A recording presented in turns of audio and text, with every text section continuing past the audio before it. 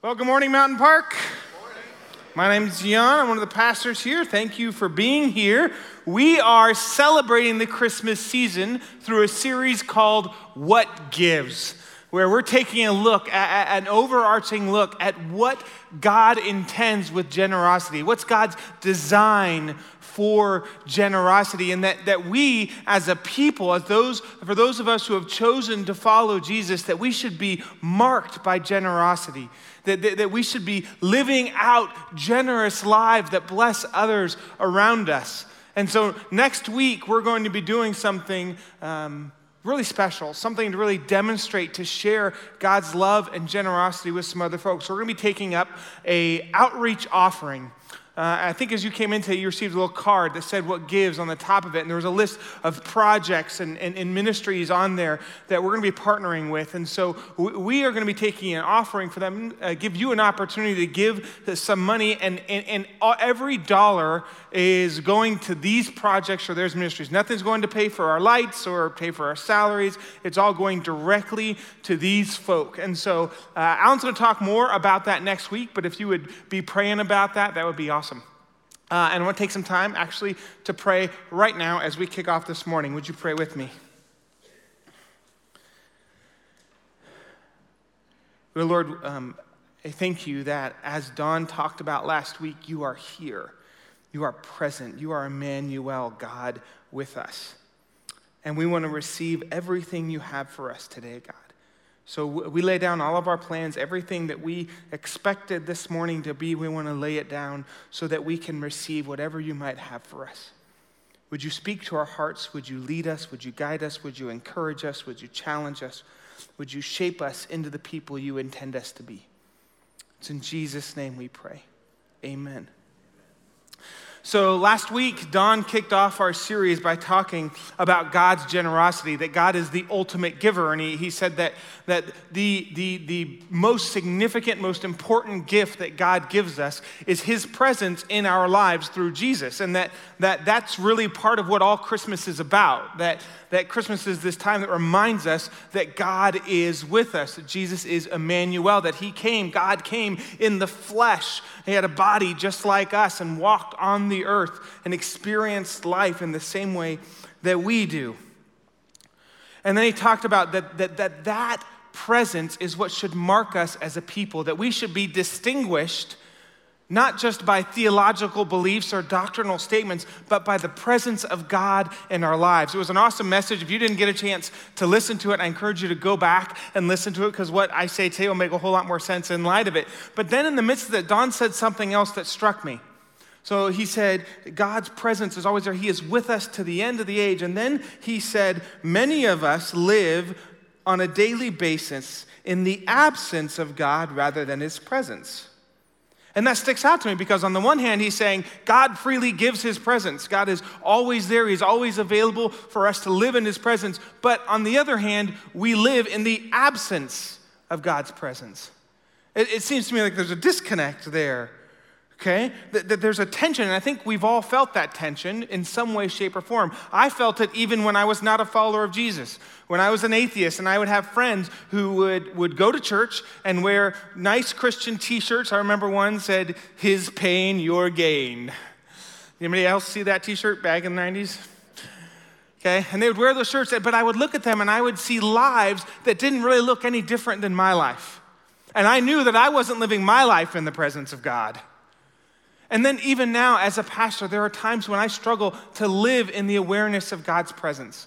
Times when I get impatient over something that's insignificant, or when I give in to temptation instead of overcoming temptation, when I react based on fear and insecurities instead of God's love and God's grace. So does that mean that God is not present? It's a real dilemma, and I think probably all will say, well, yeah, sure, we know that God is here. Of course he's here, but sometimes I think we're afraid to talk about that dichotomy and that tension, that though we say, yes, God is present here right now, we don't always feel like it, and we don't always act like it. And sometimes things happen that make us question it. Times when we feel hurt or broken or sad. We say God's gives his presence and he's here all the time, but I don't see it, I don't feel it, so maybe we're wrong. This is what I want to talk about today, okay? Because I think a lot of times this happens because we have a messed up paradigm of what generosity really is. We see generosity, I think, very one-sided, that to us generosity is about one thing, giving. That's what generosity is about, right? It's all about giving. And that makes sense because giving it's active. It requires us to work. It requires us to love. It requires us to sacrifice. If we want to give something to someone, if we want to give someone a gift, we have to go to the store and spend our money and spend our time and energy on that gift so that we can then give it to others. And we celebrate that because it's a beautiful thing. And so you can go to CNN and they're having their CNN top heroes, right? Or you can go online and read stories about people who gave a bunch, or you get tax breaks for giving to charity, right? We celebrate giving. But there's another very important side to generosity that is woefully neglected. A side of generosity that we, quite frankly, are really bad at, and we ignore it, I think. And that is receiving. That we often neglect the receiving part of generosity because we see it as passive. We see it as passive, that the giver does all of the work and the receiver just enjoys the benefit of the giver's work. But the reality, and because of that, there's no CNN hero for receiving, is there? Right? You don't get tax breaks for receiving, right? There's no award for receiving the most, okay? We don't celebrate it the way we celebrate giving. But the reality is that receiving a gift, and especially receiving God's gift, often requires the same kind of work, the same kind of love, the same kind of sacrifice, the same kind of intentionality as giving does. A couple of years ago, I gave two of my kids some wooden model sets. One was a car, one was an airplane. And for the ages that my kids were, those sets were a little too complicated. I did that on purpose so that they would have to have me help them, right? I give them this gift knowing my intent, my hope is that I'm gonna spend time with my boys putting together these little model sets. We're gonna build them and they're gonna walk away with a beautiful car or an airplane, and then they're gonna be able to say, I built that with my dad. And so I give them those presents and they're both excited. These are great, okay? And they're both, we want to build this with you. A couple days later, one of my sons comes to me and says, Dad, I want to build this with you. Can we do this together? And I say, great. And we set aside some time and we get together and we build it and we spend probably longer than we needed to putting it together and gluing all the little wooden pieces. And he gets done and he sets it up and it's awesome. My other son never really pursues it. And I go to him even a couple times and I say, hey, you want to build your model? Do you want to build your model? I would love to do that with you. He's like, yeah, sure, we'll get to it later. We'll do that later. And today that model is still in the box in his closet. So which one of my sons received the gift? They both had it.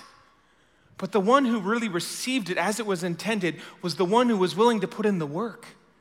The one who was willing to give his time to set it, to put it together. And when he came out at the end of that experience, not only did he have a super cool model, he had an experience with me, his dad. Now, I'm not sharing this just to kind of make my other son look bad. He's an awesome kid. The kids are different. But I'm trying to point out that to truly receive a gift requires work. And that is true for us spiritually. The extent to which you experience God's presence in your life is based on your ability to fully receive and embrace what He is giving. The extent to which you experience God's presence in your life is based on your ability to fully receive and embrace what He's giving. And that takes work because receiving God's gifts always requires something of us. And it's harder than you think because we are bad at receiving. You can be a great giver and a terrible receiver.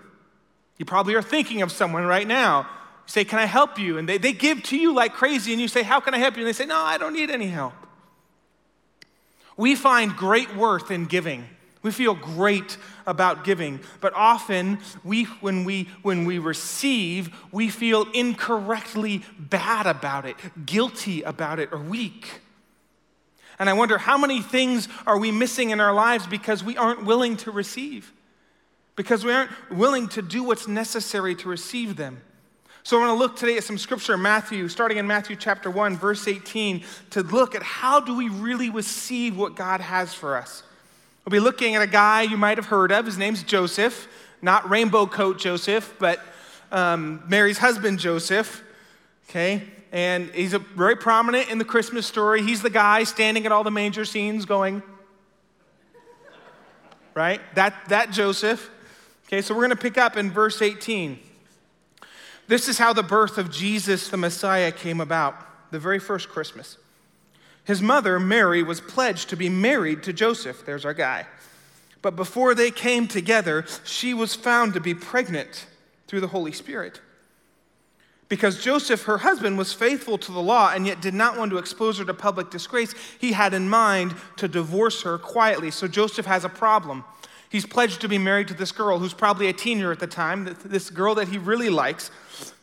And now being pledged, back then, being pledged to be married was as legally binding as marriage itself. If you were going to break off that pledge, you had to actually file for divorce. So when Joseph finds out that Mary is pregnant, in his mind, Mary is an adulteress. She slept with another man, and she's now carrying his baby. And he says, man, as a guy who's faithful to law, I can't marry an adulteress. I can't condone her behavior. I can't marry her. But at the same time, I don't want her life to be miserable. I don't want to publicly shame her and have people look down. I don't want her to deal with that. So I'm just gonna walk away from this quietly. It's the best solution I can come with. Now, in this, God comes to Joseph and offers him a tremendous gift. In verse 20, but after he had considered this, an angel of the Lord appeared to him in a dream and said, Joseph, son of David, do not be afraid to take Mary home as your wife, because what is conceived in her is from the Holy Spirit. She will give birth to a son, and you are to give him the name Jesus, because he will save his people from their sins. He says, Joseph, you can marry this girl. This girl that you picked, you can marry her. This was all a part of my plan. It's my gift to you. You can have a family. You can have a son who's also my son. I am with you. I've got your back, Joseph. And now the ball is in Joseph's court. How's he going to respond to this gift that God offers him? We pick up in verse 24. When Joseph woke up, first two words, when Joseph woke up, he did. He did what the angel of the Lord had commanded him and took Mary home as his wife. But he did not consummate their marriage until she gave birth to a son, and he gave him the name Jesus. Now, Joseph's response here tells us some very important things about how to receive what God wants to give us. But in order to understand them, we need to consider some of the other ways that Joseph could have responded. God's gifts are not mandatory. You don't have to receive them. God didn't suddenly overtake Joseph, make him a zombie who had to then go and love Mary. Didn't turn him into a robot. Joseph had a choice. He could have chosen to reject God's gift. He could have said, you know what, God, thanks for the offer. No, I don't particularly want to follow through on that. And God allows us that option. We can say to God, I do not want your presence in my life. We can say to God, I want to live as if you don't exist. And we can say that in general about our lives, that I don't believe God, I don't believe you exist, I don't want you anywhere in my life. And we can say it in very specific situations where we say, in this particular instance, in this particular relationship, I want to live as if you don't exist. And we have that choice. But understand this, if we reject God's presence, we cannot complain about not experiencing him. We can't cut God out of our life and then say, God, why don't I see you in my life? God is going to give and give and give. But if we refuse to receive, we can't blame God for the consequences. Let's say I want to take you out to steak at Fleming's. How many of you have ever been to Fleming's? I've never been to Fleming's. I didn't even know what it was until a bunch of other pastors started joking about me taking them to Fleming's. And I said, sure, why not? And then they explained to me what it was. So let's say I want to take you out to Fleming's. I call you up and say, I'm going to take you out to Fleming's. And so I go to Fleming's. I show up. I buy you the most expensive thing on the menu. the best thing, whatever I know you like, and it's sitting there. If you don't come to the table, you're going to miss out on that gift. Not because I didn't give it to you, but because you weren't willing to do what was necessary to receive it. If we are not experiencing God in our lives, it may be because we aren't showing up. And in doing so, we are rejecting him and rejecting what he's offered. It's possible to believe in God and reject his gifts. Joseph could. He could hear what the angel says and say, you know what? This isn't really a gift. This is a burden. Because it's inconvenient. Because marrying someone who's already pregnant is going to cause me problems. People are going to look at us funny. They're going to ask questions. It's going to affect my business. And it's not what I want. I never said I want to marry someone who's pregnant with someone else's child. I never said that. I don't want that. And it's not my plan. This is a big deal. You notice that God waits until after Joseph has his plan to tell him what to do. Because God could have come to Joseph earlier and said, you're pledged to be married to Mary. She's going to be pregnant with Jesus through the Holy Spirit. It's all going to be good, so don't freak out. But God doesn't. He waits until Joseph has a plan, and then he comes and says, no. Joseph is willing to let go of his plans and accept a whole new plan, a plan that will affect not just that moment, but the rest of his life. The rest of his life. Everything from that moment forward in Joseph's life is affected by his decision to marry Mary and be the dad of Jesus. Are you willing to lay down your plans and embrace God's plans, even if it affects the rest of your life? If you're not, you might miss out on something God is trying to give you. You know, my son Luke, I wasn't supposed to say his name. My anonymous son, who I wasn't supposed to talk about. Dang it! I did get his permission to share the story, but I wasn't supposed to say his name. So just take that out of your brain. He didn't, it wasn't that he didn't want to spend time with me. It wasn't that he didn't love me. It wasn't that he didn't like the model. It was just that he had other things he wanted to do. And we can do that. We can say, God, what you're calling to me to do isn't something I want to do. It's not convenient for me. It requires more of me instead of less of me. It's going to require me to change my plans. And we fail to recognize that God is actually trying to give us a tremendous gift. God's gifts are often not about making our life easy and comfortable. If you're looking for a comfortable, easy life, if that's your goal, to put forth the least amount of effort as possible, you might miss out on some of what God is trying to give you. And so will others, because here's the thing. Who was the most blessed by Joseph's decision to receive God's gift? Was it him or was it Mary? Because if Joseph rejects Mary, he can find another wife, right? He said, I'm not going to I'm going to find another wife. I'm going to get married. I'm going to have a family. But if Joseph rejects Mary, what does Mary's life look like? As someone who's viewed as an adulteress, who's carrying someone else's baby, what are the chances she gets married? See, when you receive God's gift, he makes you a blessing to others as well. And that's another reason why receiving is so important. So now maybe you're asking, okay, Jan, that's great. How do I know when God is giving me a gift versus when he's just telling me to do something? How do I know the difference? Well, here's the thing.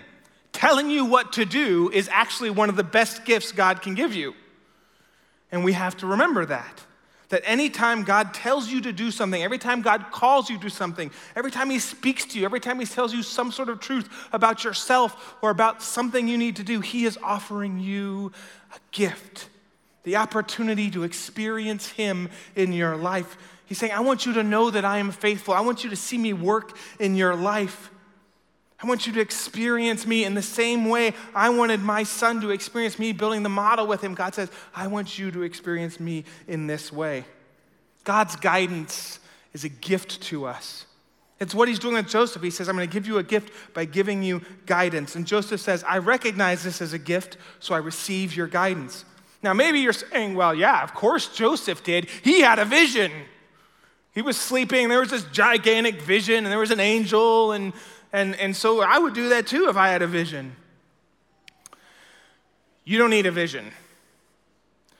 You have something way more significant and way more powerful than any vision. Something that Joseph didn't. Actually, two things. One, if you're a follower of Jesus, you have the Holy Spirit living inside you. The same Spirit that gave Joseph that dream actually lives inside of you. Number two, you have the written word of God. You have the written word of God right here available to you. Now, think about this. Joseph had 2 sentences. When the angel comes and speaks to him, he gives Joseph 2 sentences. That's it. And do you know how long that dream was that Joseph had? If you read it, it probably took longer than it takes us to read it.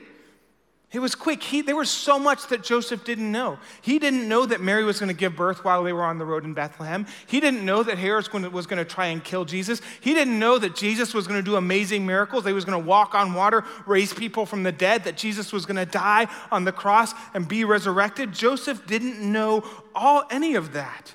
There was a ton that God didn't tell Joseph.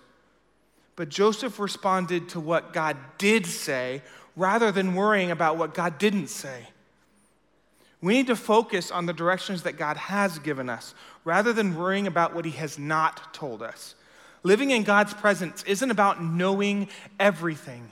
It's about following the path that God has revealed to us in that moment so that we can experience him. If we want to receive God's presence, receive his gifts, we have to follow his directions.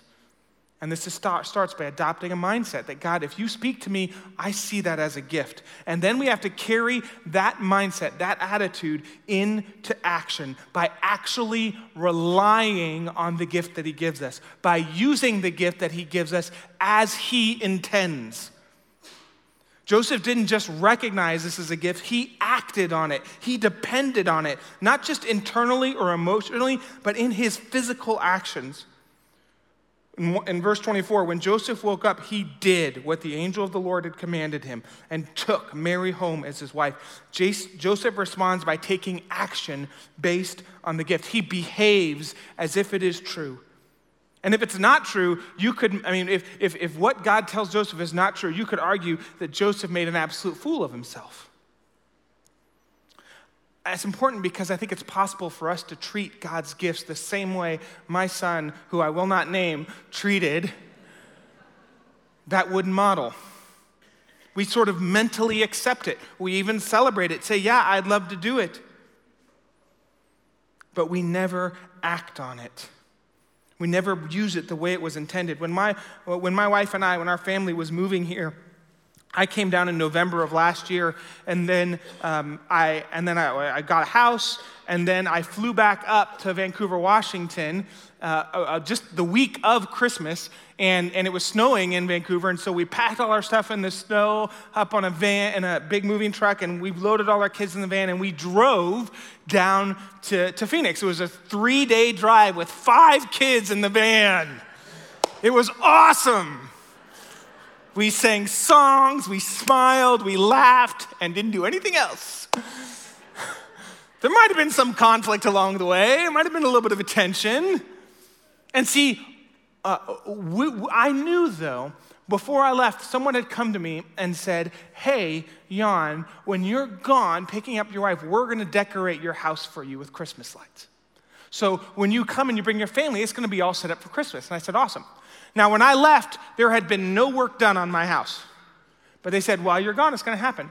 So after 3 days of driving in an awesome singing, song, laughing way, we pull into Phoenix, and it's late at night. And we had arranged to stay with some folks here in the church, the Schiffer family. And so my wife is like, the kids are tired, they're grumpy, let's just go to the Schiffer house, spend the night, and we can come back to the house and show the kids in the morning. Now, she didn't know that there had been a bunch of work put into the house, and it was decorated, and I had this vision in my mind. I said, well, if what they said that they're going to do is true, if that gift is really true, then man, my family's going to want to receive that. And so I made a decision. I said, you know what, I know the kids are tired, I know it's grumpy, but let's just go to the house and take a look, and then we can go. Now, that was a risk on my part. I make that conversation sound very nice and easy, okay? And so we pull up. My wife says, okay, grudgingly. And we pull up to the house, and what we see is amazing. We see lights all in our house. We see trees, and what you don't see to the right in our house is a deer with a moving head. And my 2-year-old, who's now 3, but at the time my 2-year-old Salem just goes bonkers. There's a deer in our yard, and it moves, and it's lighted. And the kids are just beside themselves. This is amazing. This is amazing. And then we went into the house, and there was a Christmas tree lit. And 3 Christmas trees lit. And underneath that Christmas tree were presents for my kids with their names on it. And my kids went into those presents and they received them and they opened it up.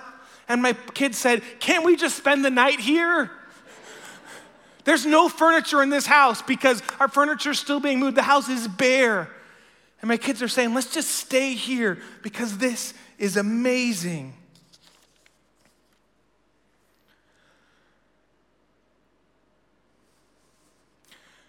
We were able to receive that gift because we trusted that it would be there. We took an action based on that gift. We relied on that gift in a tangible way. And we need to do the same with God. Now, the way you just depend on something can vary depending on the gift, right? We got a lot of gifts in that, right? When we had that first initial gift of here's the experience of seeing it for the first time. That was a one-time gift. We're not going to get that gift again. We can receive that. And then there was the gift of the Christmas lights, which we still have, and I just got to spend hours putting up again this year, which was awesome, which was great. And my kids, again, my now 3-year-old, there's a deer in our yard, and it moves, and it's lit up. So we get to experience that about once a year. We get to experience that gift. And then the food in our pantry, we got to experience as long as it lasted, except for the can of pea soup, which is still in our pantry. I've passively rejected that gift. But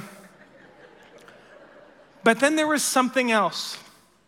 See, when our house and our kitchen, all the drawers in our house, the faces, a lot of them in the kitchen were loose and the faces were kind of pulling off. And someone, as part of this work, actually came in and repaired all those drawers for us.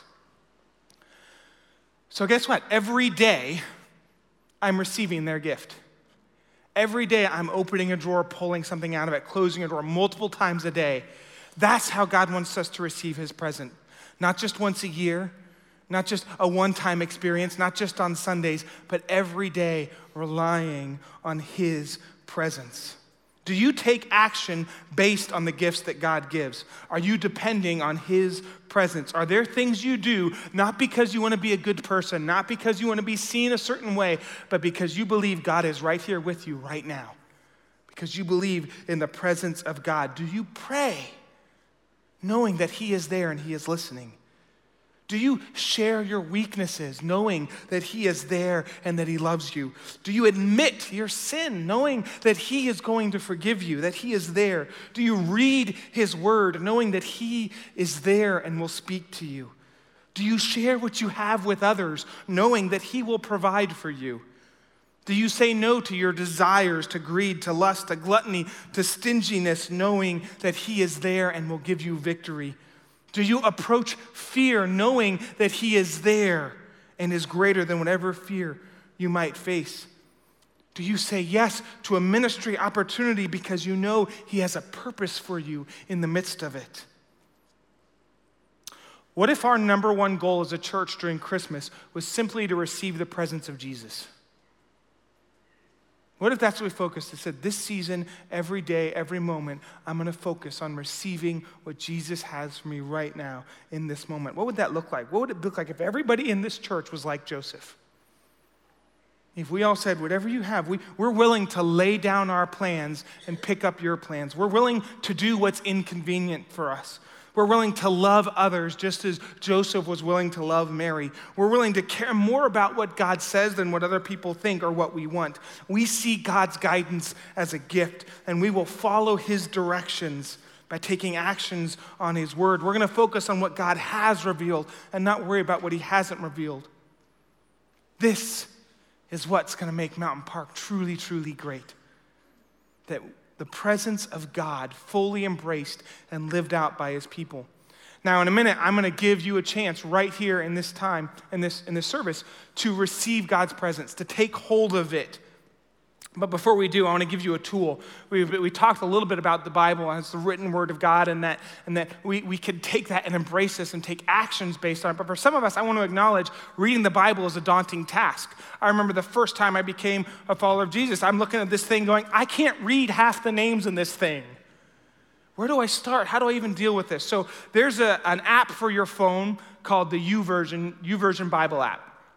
And if you're uncomfortable reading the Bible, you don't know where to begin, you struggle with it, download this app for your phone, YouVersion, the Bible app. And they, in addition to having the whole Bible on your phone, they have reading plans you can do, but they also have a verse of the day. And so one great thing is just to take the verse of the day and say, how do I live today like this is true? Like, how do I receive this gift? So this is the verse for today, Isaiah 43:2. If you look it up on your phone, it'll be right there. When you pass through the waters, I will be with you. And when you pass through the rivers, they will not sweep over you.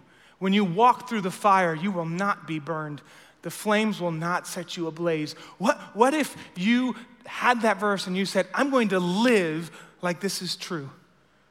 That doesn't mean you should go walking through fire, by the way. Literal fire.